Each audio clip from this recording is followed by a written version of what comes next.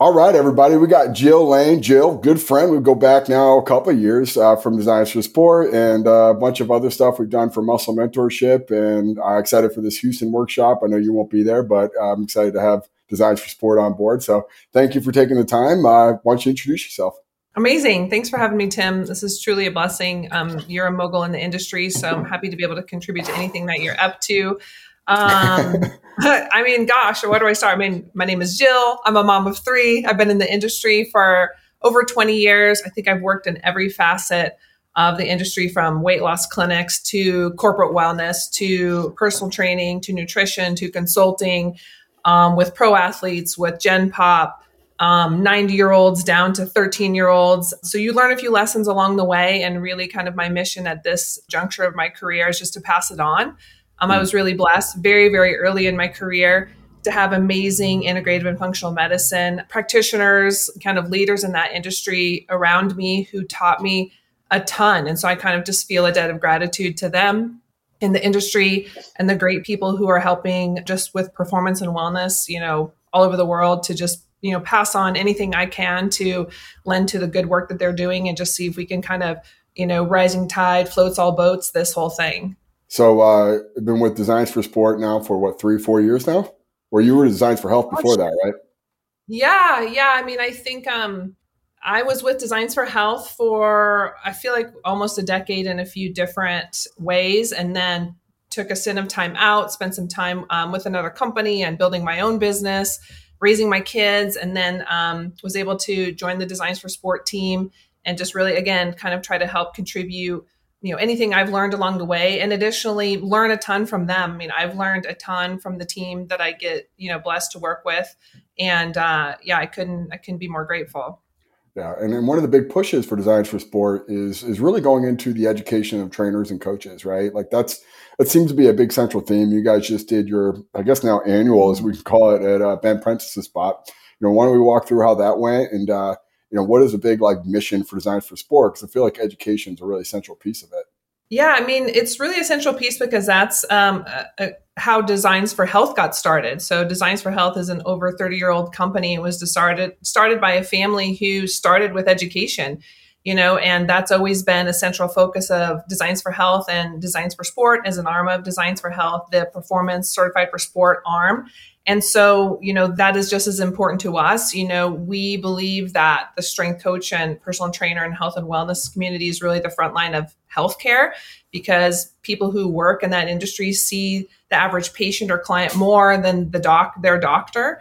And so it's important to us to just shine a brighter light on the community of experts in that field, and maybe help to bring more due respect, from other aspects of medicine to that field, and then just help contribute to all the work that's being done there. So education is a huge component of that, through podcasts, through blogs, through our annual summit. Each time we do one, as you know, through muscle mentorship, they get better and better. So it's really the sum of all the parts. I mean, what makes it great is oftentimes just the people that are in the room. So we were just really blessed to have an amazing group of people there, and an amazing group of teachers and speakers and leaders at a state-of-the-art facility that's proven to get results. And so that's really just kind of what we're all about, bringing together people, oftentimes people who don't get the time, because you guys are very busy, to take time away to pour into themselves. So we just, wanted to spoil everybody that was there. And I hope we did a good job of it, feeding them well, getting good training, getting supplementation, having a community and camaraderie while we all kind of learn and support each other. That's awesome. So I guess I want to open up with, I just did a blog post on Peter Attia's recent book, Outlive. And I feel like there's a renaissance going on with long-term healthcare and being preventative as opposed to reactive. And it's cool because I think you and I and everyone that we associate with has been preaching this message for a long time. And there's an element that is getting a lot of traction with some mainstream influencers and some folks that might have the ability to sway public opinion, which is positive and exciting. But I guess my question to you would be this: now on the back end of this, us as practitioners, I feel like part of my job is to help kind of settle these folks down who feel now overwhelmed and behind, and give them some sort of roadmap of of this. And we talked about this last time you were at Muscle Mentorship with stuff like as simple as REDS and like other things that I don't think a lot of people really understand are a really big systemic problem. But where do you feel like your role is going to be within this like short term and as well as long term, as like a lot of clients have a lot of awareness to this information and are struggling to process it? I think the thing that I've been preaching the most, just even this last year, is that the basics still work and the basics are still needed. I think to your point, and you and I have talked a lot about this over the years, there's a lot of really cool, fancy stuff we know in integrative and functional medicine, even in the performance space, certainly in nutrition and even supplementation. But none of that matters if we don't do the basics right. If we don't sleep, we don't eat decent food at the right time, we don't train on a regular basis, we get sun, have fun, manage stress, do the basics. And I'm guilty of this. And I've been in the industry over 20 years. I've seen a ton. I mean, I came into this industry when it was South Beach diet and the Atkins, and everybody was moving away from Pritikin and low fat. So I've seen everything. I've done everything in my business over the years. And I think one thing that rings true, and one thing that I think it couldn't be more important now with all the issues that we have in healthcare and even confusion in performance nutrition, is just mastering the basics when it comes to what you teach and what you coach, and even just how you personally live your life as a coach or practitioner, or whatever title you give yourself. That's amazing. So I guess that's a really good segue into, let's say that you have a person now that wants to start working with you and really focusing on the diet, the health aspect.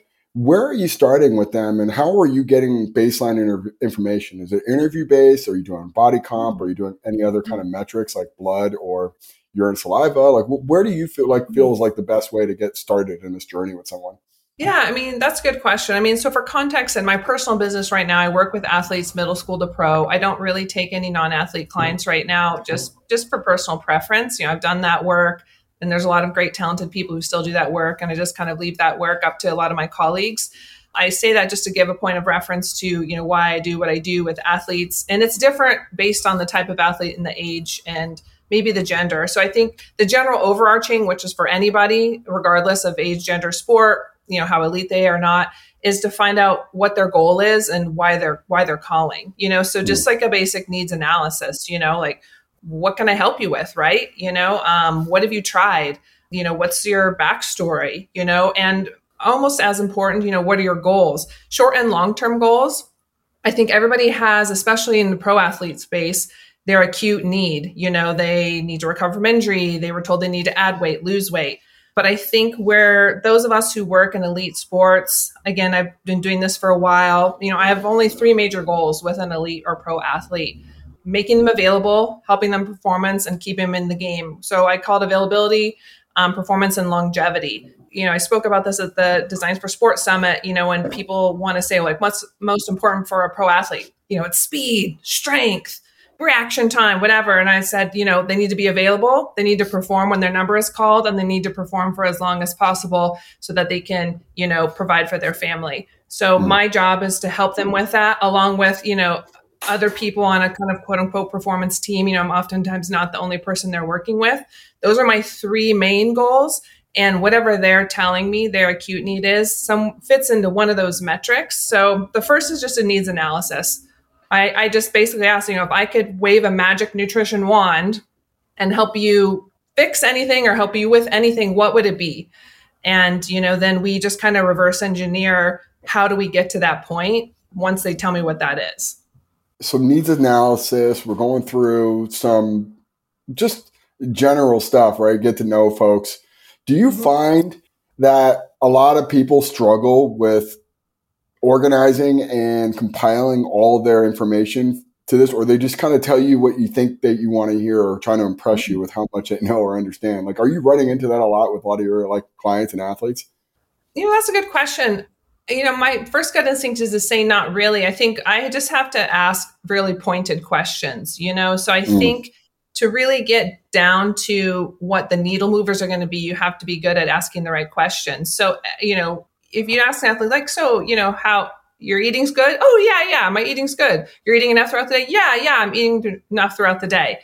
well, that's not a good line of questioning. So it's like, tell me when you eat, tell me what you eat, tell me what time you train, tell me, so when you're doing a needs analysis, after you know what their goals are, you have to get with athletes really into the weeds on breaking down and dissecting their entire day, and we sometimes take for granted that we think that an elite athlete got to be elite because they know all this stuff. But, I have a new client who's in the NFL, who I would consider a veteran, who came to me, and before 3 hours of work with the team, which included rehab, skills work on the field and training, was eating no food, going straight from getting up to 3 hours. And the first meal was noon because he's been told he needs to lose 10 pounds. And, because social media and the diet industry is so pervasive, even in elite sports, was rolling around with what I kind of call a Weight Watchers mindset. So there's a lot of work to be done still. And that's why, I welcome anybody who wants to come into the industry and help and support. And to do that, you just have to master the basics and do a good needs analysis and not skip to the fancy stuff, because really people still have a need for just the basics. And you can get a lot of good results by just installing the basics on a consistent basis. Do you find an athlete like that has a hard time breaking from these association biases of, well, if I just don't eat anything in the morning and I work out and I practice and do all these things, I can fast track this 10-pound weight loss, and not even he's not even processing and registering the lack of their performance in that 3-hour period, or even potentially the risk of injury in that 3-hour period. And I'm assuming maybe he got away with a little bit of latitude early on in his career or when he was in college. Do you find that this guy is I've done this now 5 years in a row or 10 years in a row, and I always get great results? The association bias with that, how do you break that norm with a guy like that?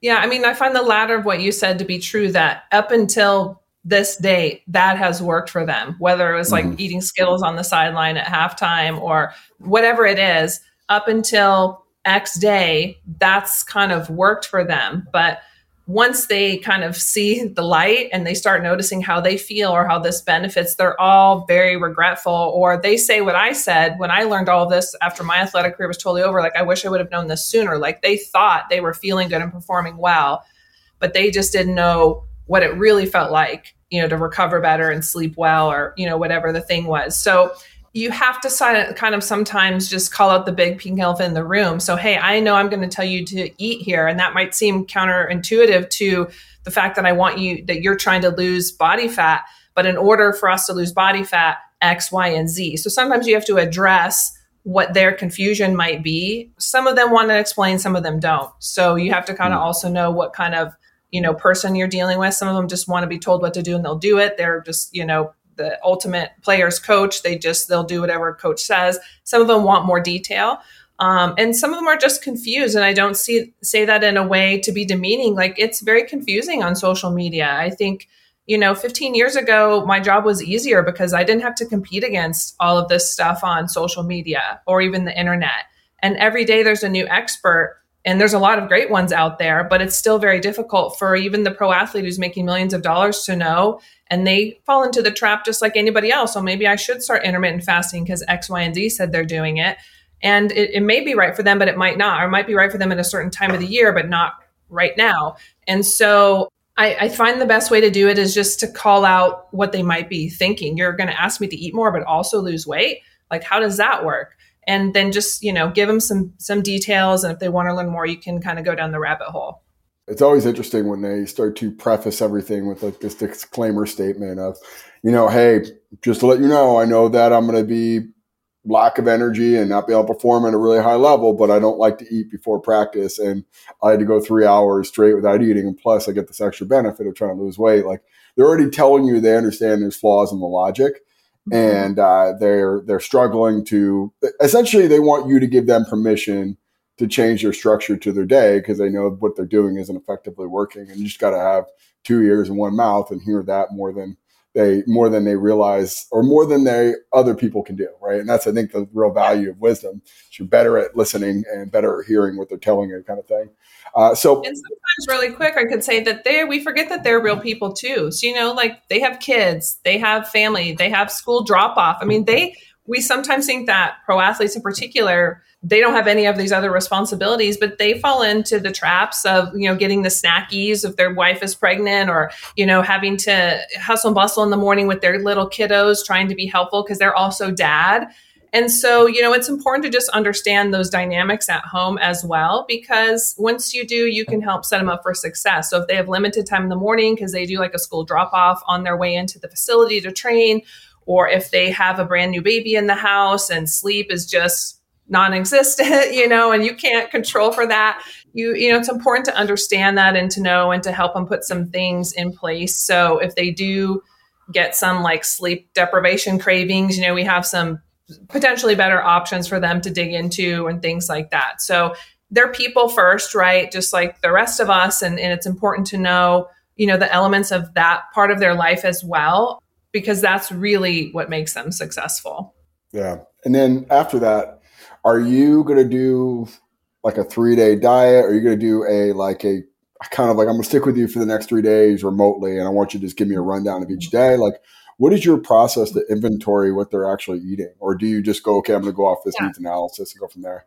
Yeah, I mean, I'm going to ask them for a lot of things, but what I'm going to get is going to be different for each person because they're all very different. And so I learned that the hard way. I had these very high expectations when I started working with pro athletes that I was going to be like in the trenches and in the weeds and basically following them around all day. And while I have had clients that, I was very kind of entrenched with their life, I've had clients that are like radio silent and only communicate with me when they need something. And that could be like once a month. That's not my preferred way to do business. And I don't think it's the best way to get results. But, in the end, people are people and they're going to do what they want to do. So in a perfect scenario, they will fill out, just like a diet recall, just like I was working with Gen Pop, like tell me what your normal day of eating is. And, if you stop places to go out to eat, where do you stop and what do you generally order? What does the facility provide? What do you normally grab there? If you are going to get into something like snacks or whatever, like what's your go-to thing? Are you a chips kind of person? You're a cookies kind of person? Like I'm trying to really get a feel for all the things that they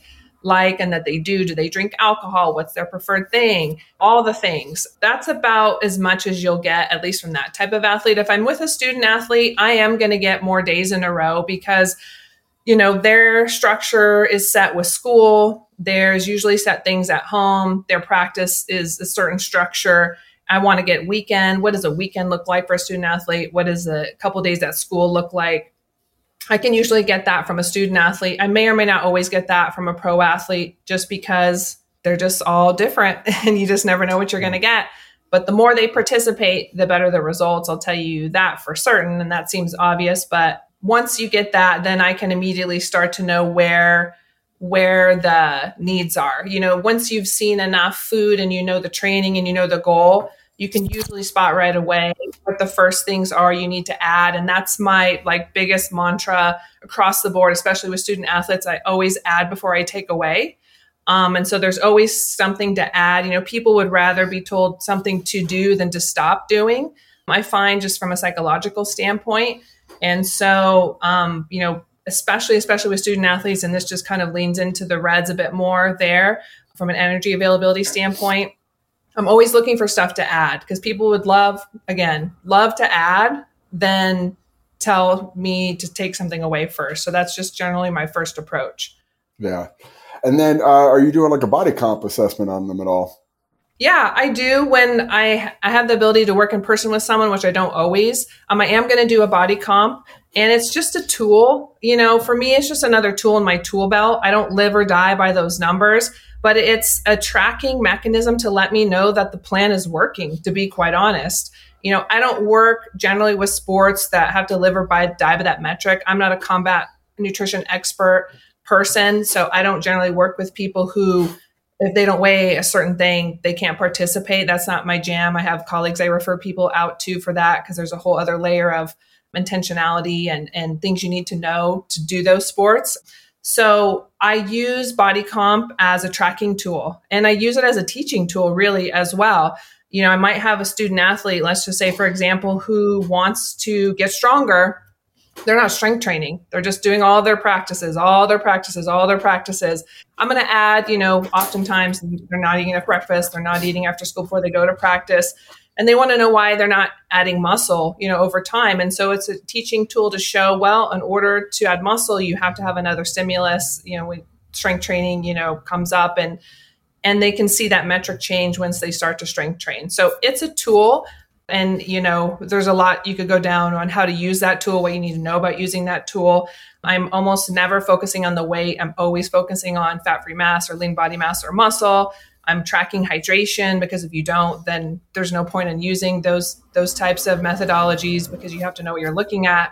And sometimes if I'm using something where I get segmental analysis, like an in-body or a more advanced Tanita, I might look at asymmetries. And if I know the strength coach they're working with, and there's a big asymmetry between right and left leg or right and left arm, and they're not like doing a dominant or right hand throwing pitcher or something where it would be really obvious, I might say, hey, yeah, you might show this to your strength coach.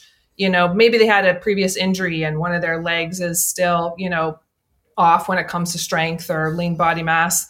So I think there's some fun stuff you can get from those things that are beneficial. Like I said, I'm almost never focusing on weight unless for some reason, I helped a performance center get guys ready for the draft. And, that's one of the metrics they want to be close to, is a certain weight along with everything else. So we might be slightly focused in on that. But in the end, my question always to them is, what do you think is most important? If you perform on the field or how much you weigh?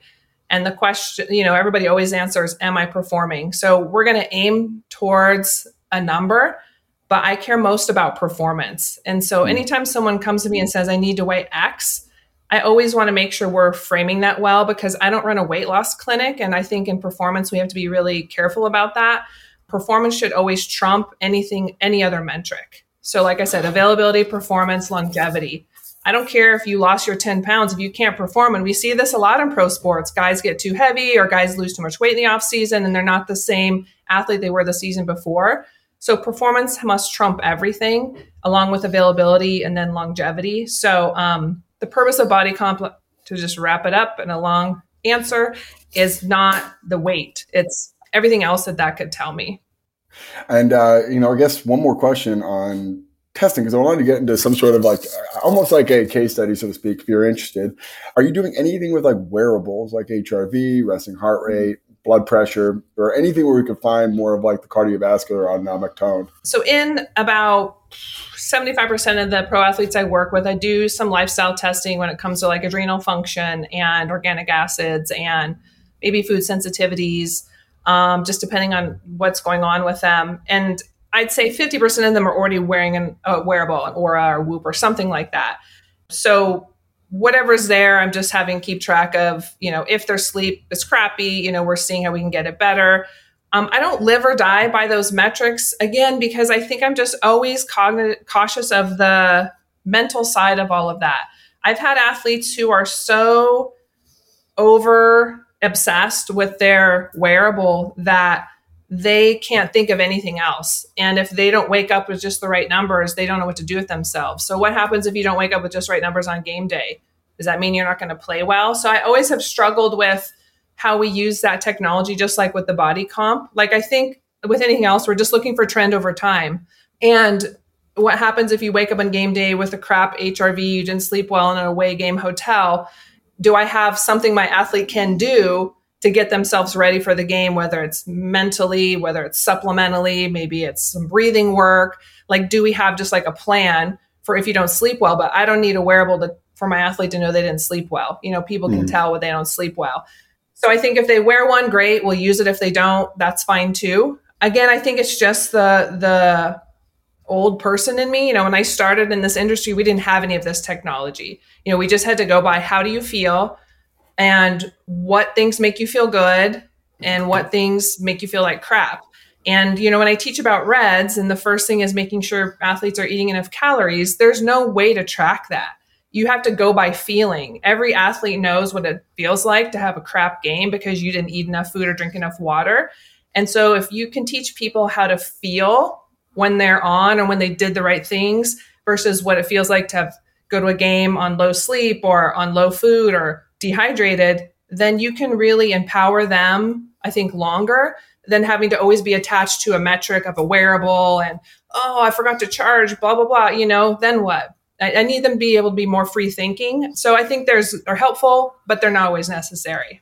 The interesting, I guess, thought would be if they are wearing a wearable, if they're wearing or doing something of high level tracking, they're probably pretty tuned in to begin with. And most times than not, you get those folks, they call you and they just want confirmation, not necessarily like direction, which is like, sure, you could pay me for this, but it seems to me you got a pretty dialed in plan and you just essentially are like doing something that you feel is necessary, but I don't know, it might not be the most value to you. It's not like I'm going to give you this like inner secret to like the universe that you probably have heard or already know of, like, right? Like, and it's, I don't, they start to like walk you through their day and you're like, what do you want me for? Like, what am I doing here? What was the point of this call? Like, do you want me to say you're doing a great job? Like, great, here's my fee. Like, thank you. You're doing awesome. Keep it going. Like, do you find that's like a lot of like, maybe with parents, like they're all trying to like hack the system, so to speak. And you're just like, yeah, like let's just temper expectations and what you've been exposed to. You've probably pretty high level. Do you find that's something now? Like, are there tells when someone's like, oh, I'm wearing an Aura, whoop, I do this, I do this, I do this. Like, all right, like I'm just going to have to like bring it down to planet Earth and get some sort of digestible, executable strategy. Like, how are you navigating some of these advancements in technology and exposure to information? Well, I think the situation with parents is a wild, wild west. And I say that as a parent who, just had to talk to the coach of one of my kids' teams, just like an hour ago. I mean, I think, I don't know if cursing's allowed on this podcast, but it's like a shit show with parents. Yeah. I mean, and again, I say that with all due respect because I have 2 teenagers and, a 5th grader, all of who play club sports. And I think, more so than any population, mastering the basics with student athletes and the parents is what's needed. Because for whatever strange reason, and I say that tongue in cheek, the parents are totally willing to pay for all of the super unnecessary stuff, the wearable this, the extra training for this, when I'm like, no, really, Billy just needs to eat breakfast, take a multivitamin, go to sleep at a decent time, eat before he goes to practice. Like, that's the secret sauce. It's not something super fancy. It's not. And because it's not super fancy and sexy and Instagram, TikTok worthy or this or the other, it seems so simple and so silly. And like, they couldn't possibly believe that that's what will work. But with student athletes, mastering the basics, they're so underfed. They're so in a state of low energy availability. They're so under recovered. I wouldn't say overtrained. It's definitely an under recovered situation with the student athletes because the number 1 tool for recovery is food and the second is sleep, and student athletes aren't getting much of either of those. So it's just installing as consistently as possible without an expectation of perfection, the basics with student athletes and nailing that home with mom and dad, because mom and dad are also on their own keto, gluten-free, this, that, or the other diet, and also severely confused. And so there's just a hard conversation that goes, hey, you do whatever you need to do for you, but that's not what Billy needs. Billy needs X because he's expending this much. And he's also growing, by the way, which takes more calories. And so there's probably more education and time that goes into working with student athletes than there is an elite level athlete. At the elite level, they're all the same when it comes to just how good they are. It's, whoever recovers the quickest and is available the most, that wins. And so you're just looking for every little detail there. And while it's still the basics, most of the time they install that a bit quicker once they get it. But for whatever reason, there's just still this disconnect in the student athlete and parent population. I'll just blame it on social media, that the basics are what's needed. It's not sexy, it's not fancy, but it gets results. And so as a strength coach or a nutrition pro or a trainer or anybody who works with student athletes, I can't emphasize enough to just help them get unconfused about what they see and get really dialed into the basics, and like really cool stuff happens. I think a key topic I heard from that, which I think would be a fun one to dive into a little bit, would be the energy deficiency or energy balance being on the negative side of it. So the idea of like most athletes are energy deprived because they're overexerting and not eating enough. So with that being said, and you talked about just eat breakfast, I guess my question to you, and this Mhm. could be a very long answer, which is great. I hope it is. What do you think is a better strategy? And I know there's probably a depends moment here, but what do you feel like you do more often with people who need to eat more food? Is it meal frequency or caloric density focus? Well, I think one fixes the other. So if you're going to tell them to eat more, they're going to end up eating more calories. So they kind of fix each other. I never back into conversation and or even talk to people about calories.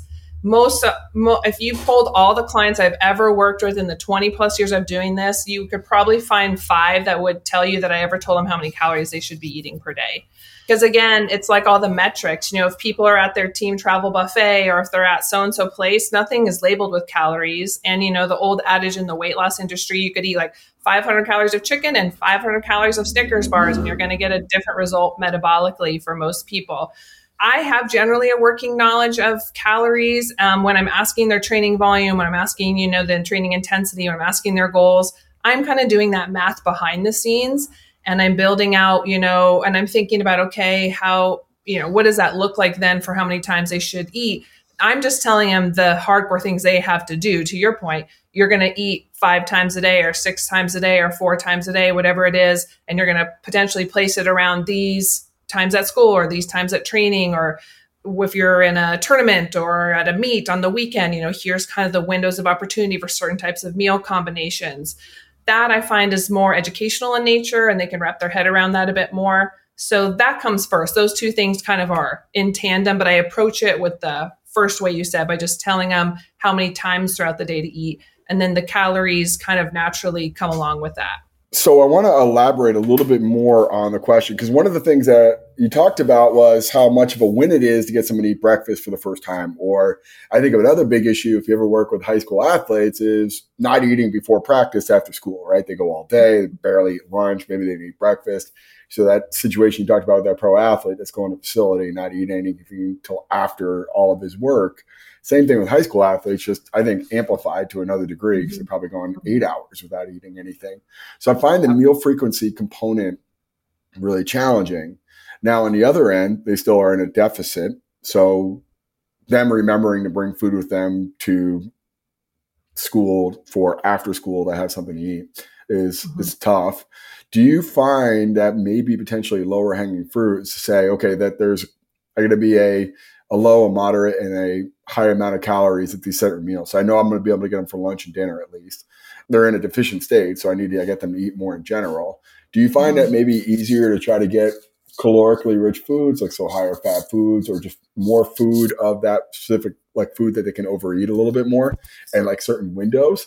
Or is it just like, all right, we just got to go through some strategies to get them the higher meal frequency, because the energy balancing is not going to be conducive to performing, as well as we need to have meal timing here around when we're practicing and playing. Like, is it like I'm going to really push the meal frequency aspect, or is it I'm just going to try to get a win with this person with calorically dense foods at the time they can actually eat? I'm going to try to push for the meal frequency. And here's why. Because if they go straight from school to practice, which many athletes do, I mean, my kids practice during school, some of their sports, having a huge dinner with a lot of calories helps get those calories in for the day, but it did nothing to fuel that all those practice, and not to mention that they sat as a student for 7 or 8 hours. So just like the pro athletes are people first, the student athletes are students first. So as a parent and as all the parents I work with, I always tell them, listen, what I'm doing also is beneficial to your athlete as a student, because they need energy to focus at school. And so you don't get that from eating carbs only at breakfast or no breakfast. And you don't get that from, having a minuscule lunch. I mean, my kids have 20 to 25 minutes to eat lunch. And so that's not a long time to get a big calorically dense lunch in. And then they're going to go to 3-4 more hours of school and go straight to practice. And so while a calorically dense and rich dinner is great, it did nothing to help with all of that time they were at school and practice. So I really do lean in on, okay, and I'll go back to the ad before we take away. I talked about this at the summit. Maybe people, depending upon their nutrition position, might be like, oh, well, cereal is trash, and kids should be eating cereal. And again, I'm not going to take a position on that. But what I'll say is it's easier to get a kid to add a protein shake, some hard-boiled eggs, or some sort of protein to a bowl of cereal than it is to get them to stop eating the cereal and try to replace that with a whole new meal. So that's why I take the add before you take away approach, especially to student athletes, because it's much easier for them to add a quick RTD or blend a shake or teach them how to cook eggs, give them a life skill while you're, doing it. And then again, to your point, because they're going to be at school and go straight to practice, oftentimes they have to then pack in the morning when they take their lunch applesauce, a pouch of trail mix or nuts, they can get at Trader Joe's or somewhere like that to quickly mow down in the locker room while they're changing. Because again, they might only have 20 or 30 minutes to change in the locker room to then go out to practice. So we need stuff that's easily digested. And sometimes we have to figure out what that might be. Some kids might not do well with like having, nuts and almonds and seeds before practice. They might need just like applesauce. They might need some sort of a protein bar, 2-to-1 carbs of protein. So we're definitely putting in those habits of working to have the food spread throughout the day because I want it to impact them positively at school. And I want that gas in the tank before they go to practice so they can get the most out of practice. And then I do also want a calorically dense and rich, as nutritious as we can get dinner. So I kind of want it all, but we're going to focus on adding before we take away. And with student athletes, it's always breakfast and it's always after school. Whether they go straight to practice or not, that meal always needs something more in it. So one of the things that I think about a lot with this, especially with parents, it goes into this dynamic of they're probably reading a lot of this stuff and find out something along the lines of a ketogenic or removing of a macronutrient or a lowering their calories through time restricted feeding. So if I just eat one meal a day, I'm going to be at a caloric deficit and I can manage that. And, you could do all the other potential like second order, like, growth hormones are produced and we manage insulin, blah, blah, blah. Pancreatic function improves. And the association they have with, well, it's so successful for me and I could perform at a high level in my job and I lost weight.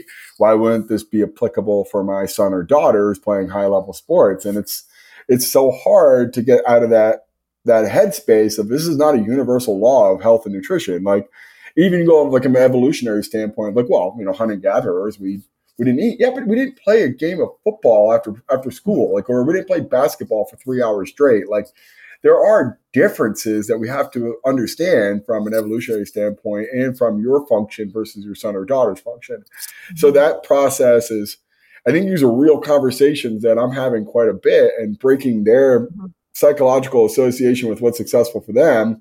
And having really good resources that support this and corroborate that mindset with what your son or daughter needs. And they're also at school. And they're also like, I was that weird kid bringing my lunch to school every day and eating a very traditional bodybuilding. And I was kind of a weirdo and people would make fun of me. And I had a thick enough skin to handle it. And I knew what I was like more optimized than them. But I also don't necessarily think that's the same for my kids or the kids that I talk to. Like, they don't want that social ridicule. So it's like having this balance between you as a parent and what works for you is not necessarily a universal law, as well as it could have been really successful, but that could be really anecdotal.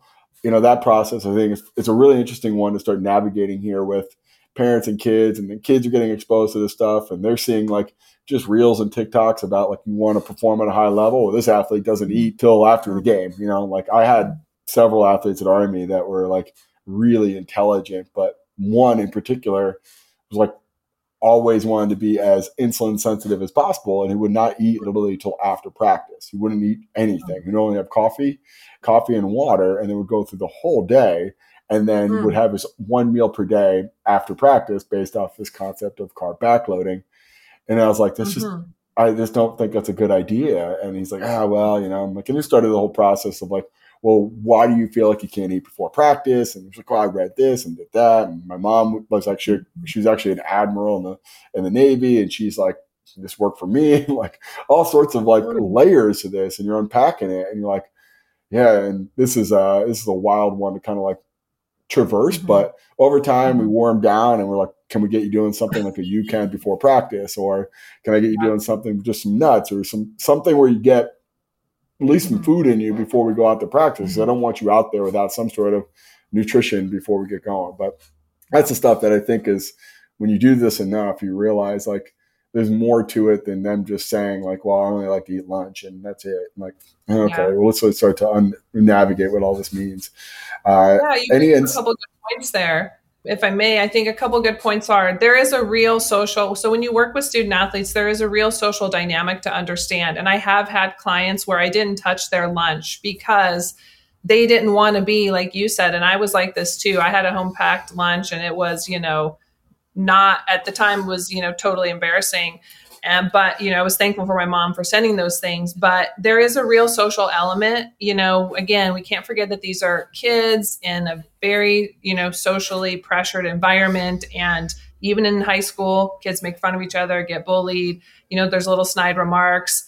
Kids are jealous and will, say things to you, basically because they wish they were doing that too. So I have had student athletes where I don't touch what they do at school because I will ask, like, hey, are you okay with doing this at school? Like, I had a kid who after school would go with a handful of friends to the Chick-fil-A across the street and hang out. And so I had to ask him, are you going to be okay with not getting anything there? Will that be uncomfortable for you? Is there something, because I don't want to put a kid in that type of position. So I think that's a really important thing to understand. We might be able to touch breakfast, after school, dinner, an evening snack, but lunch might be just what it is until they get more comfortable and confident with the rest of the stuff to be okay to change that or to know how to speak up for themselves if they need to. So you bring up a really good point there. Regarding the parents understanding that, I mean, I don't have any problem just getting into the Reds conversation. I teach about it a lot. And the reason why what their kids do is different than what the parents do is because they're growing and developing. And that's a calorically rich environment.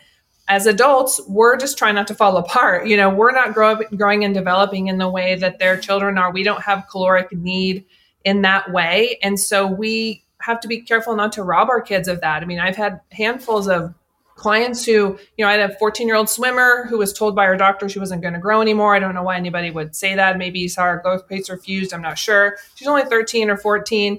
And for a swimmer who was a little bit undersized, that's a big deal for her. But once we got her fed, she grew 3 inches. That's a lot. I had a baseball pitcher told he was biologically behind. I don't even know what that means by his doctor because he couldn't add lean body mass. And it was because he was, I would definitely say, overtraining. He ended up with basically a Tommy John's injury. And I told his parents that he's doing way too much at a very young age. And it was just because he couldn't match his caloric output to his training need. And that's what REDS is. I mean, the quirky thing about REDS, energy deficiency, relative energy deficiency in sport, is that if the athlete, whether they're young or old, doesn't matter the gender, doesn't matter the sport, doesn't matter their elite level, isn't getting enough nutrition in, the calories are preferentially used for performance, not metabolism or growth and development. So in an adult athlete, that looks like just a metabolic downshift and adrenal issues and all of that. But that happens in youth athletes too. And it's more prominent because now it's impacting growth and development and more problematic. And, the girls can often tell because they might lose their period, but it can still be happening and you can still have your period. So that's not like a delineation. And in the men, I could see this early on before REDS was even, a thing stamped kind of by the IOC. It looked like an NFL client coming to me with labs that were high cholesterol, low testosterone, low thyroid. And the team wanted to put him on cholesterol medication, probably just to CYA. But really, it was just that they weren't eating enough and they were under recovered. And so that's what that kind of oftentimes presents like in an elite level athlete, tack on just some chronic stress from life and sport and contracts and injuries, and you just kind of have the perfect storm. So understanding low energy availability, REDS is just chronic low energy availability, and the ramifications in student athletes is really important because that's how I navigate that with parents. And once they get that, none of them would want to, knowingly put their kids in that position and potentially negatively impact their growth and development. So oftentimes that'll cause them to snap out of it. But mom and dad oftentimes have issues with food, and that's really challenging. And sometimes that's going to be a problem at home. So, working with student athletes, is not for the faint of heart. It seems really fun and glorious, but food is a sensitive topic. And if mom or dad has issues with their relationship with food, it might be challenging for their student athlete to get what they need. Do you feel like sometimes what you're saying is paradoxical, considering that probably 50% of that school is not participating in a sport and they're probably overeating and overweight? versus like your athletes that you're working with are in a supreme, like, I would say it's an epidemic on the other end if they're energy deprived. I mean, I feel like every single high school athlete I work with, I'm asking two questions. When was the last time you ate, and what are you eating next? Like, that's all I ever really get into with them. And I find it's something you're always on top of mind. Like, they're dragging, they're not really performing at a high level during a workout. And then you're thinking they're going to come back in 2 days, or they're going to go to practice tomorrow or tonight or whatever they got to do. And you're like, they got to start focusing more on when they're eating. So I agree wholeheartedly. But I do feel like that's got to feel somewhat paradoxical, considering that every single kid that they're going to school with is probably overweight at this point. A majority. I don't want to. I'm saying at this point is probably the obesity epidemic is running rampant, and it's hit lower and lower and younger. So do you get that ever? Like, the whole world is overweight. Like, what's the big deal here? Like, is there an element that you find that like people struggle with that concept to process and digest? Up my sleeve of telling them to eat more often is getting them to eat more nutritious foods. So my, goal is to just help impact the epidemic we have of disease and overweight and obesity, in every age group, and through the guise of performance nutrition.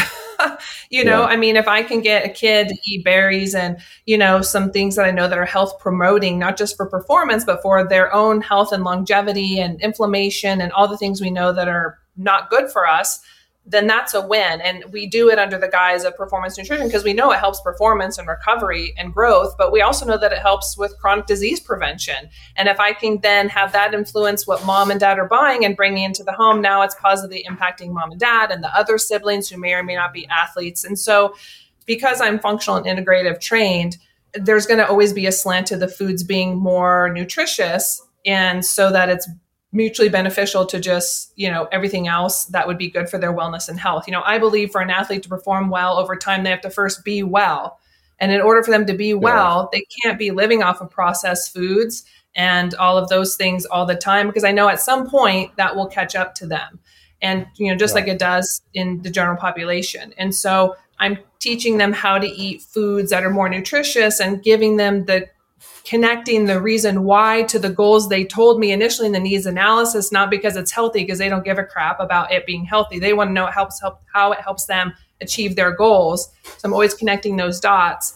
And then I know secretly up my sleeve that it's also helping them, if they were going to stay doing this for 10, 20, decades of their life going forward. I don't know if they will, but hopefully there's some influence there, that it's good for them and it's good for the world and the population and all the, stuff we have going on. So what the other kids are eating, it's the same, just like in Gen Pop. They're either overeating nutritionally void foods, fast food and processed food, or they're under eating too for a variety of different reasons, access or diet culture, or whatever it is. But I'm hoping that, just like you're amazing at what you do, and your people in your gym are walking billboards for you. So it's like, how can the people I have influence over influence other people?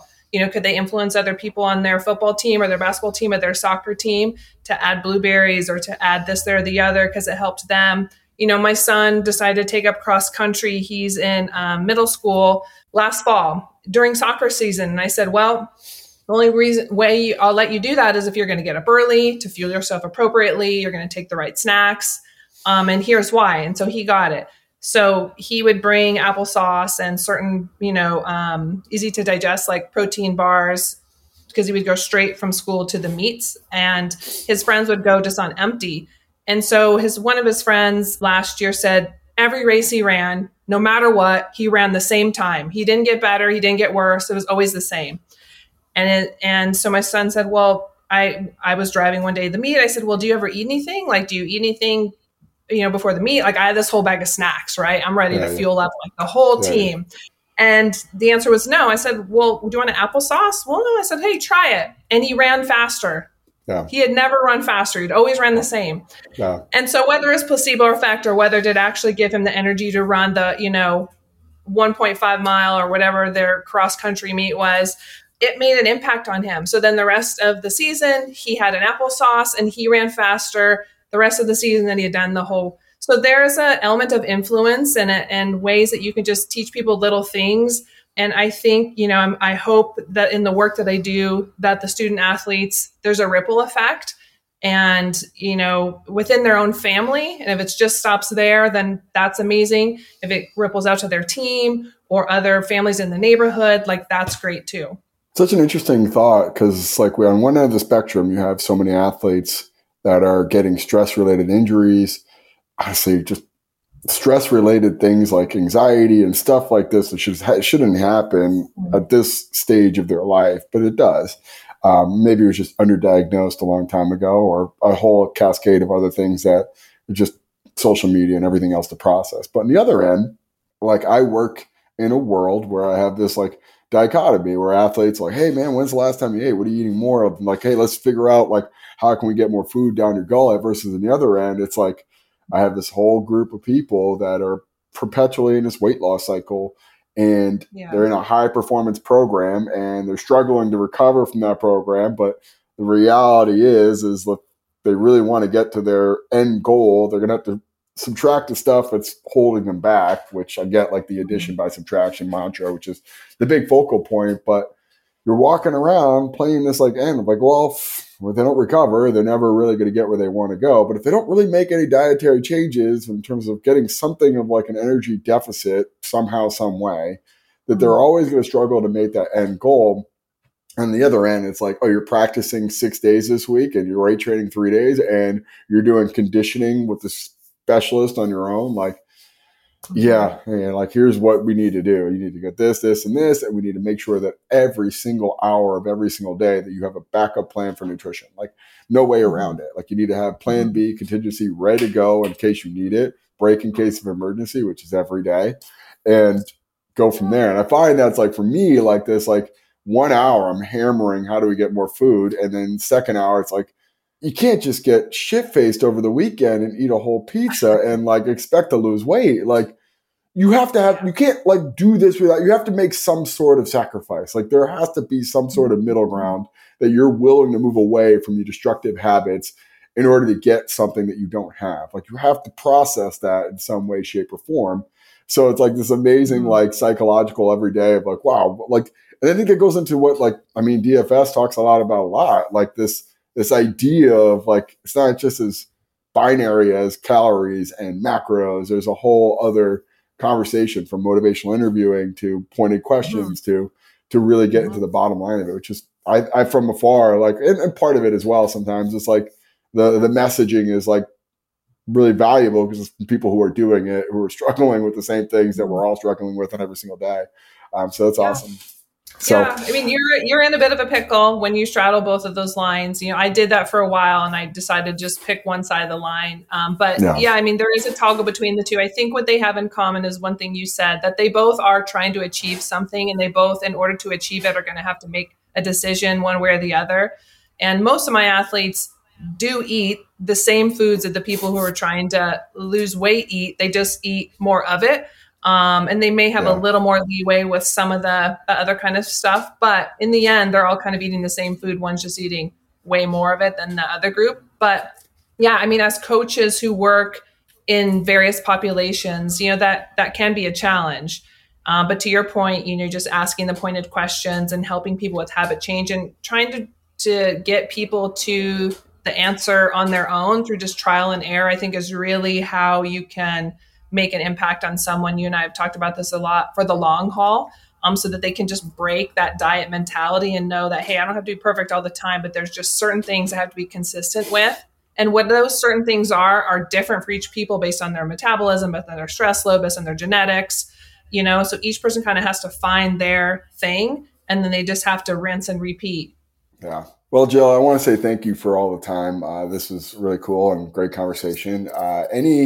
Any closing thoughts that you had as we were talking? Anything that would pop in mind? Like, oh, I really want to bring that up before we break.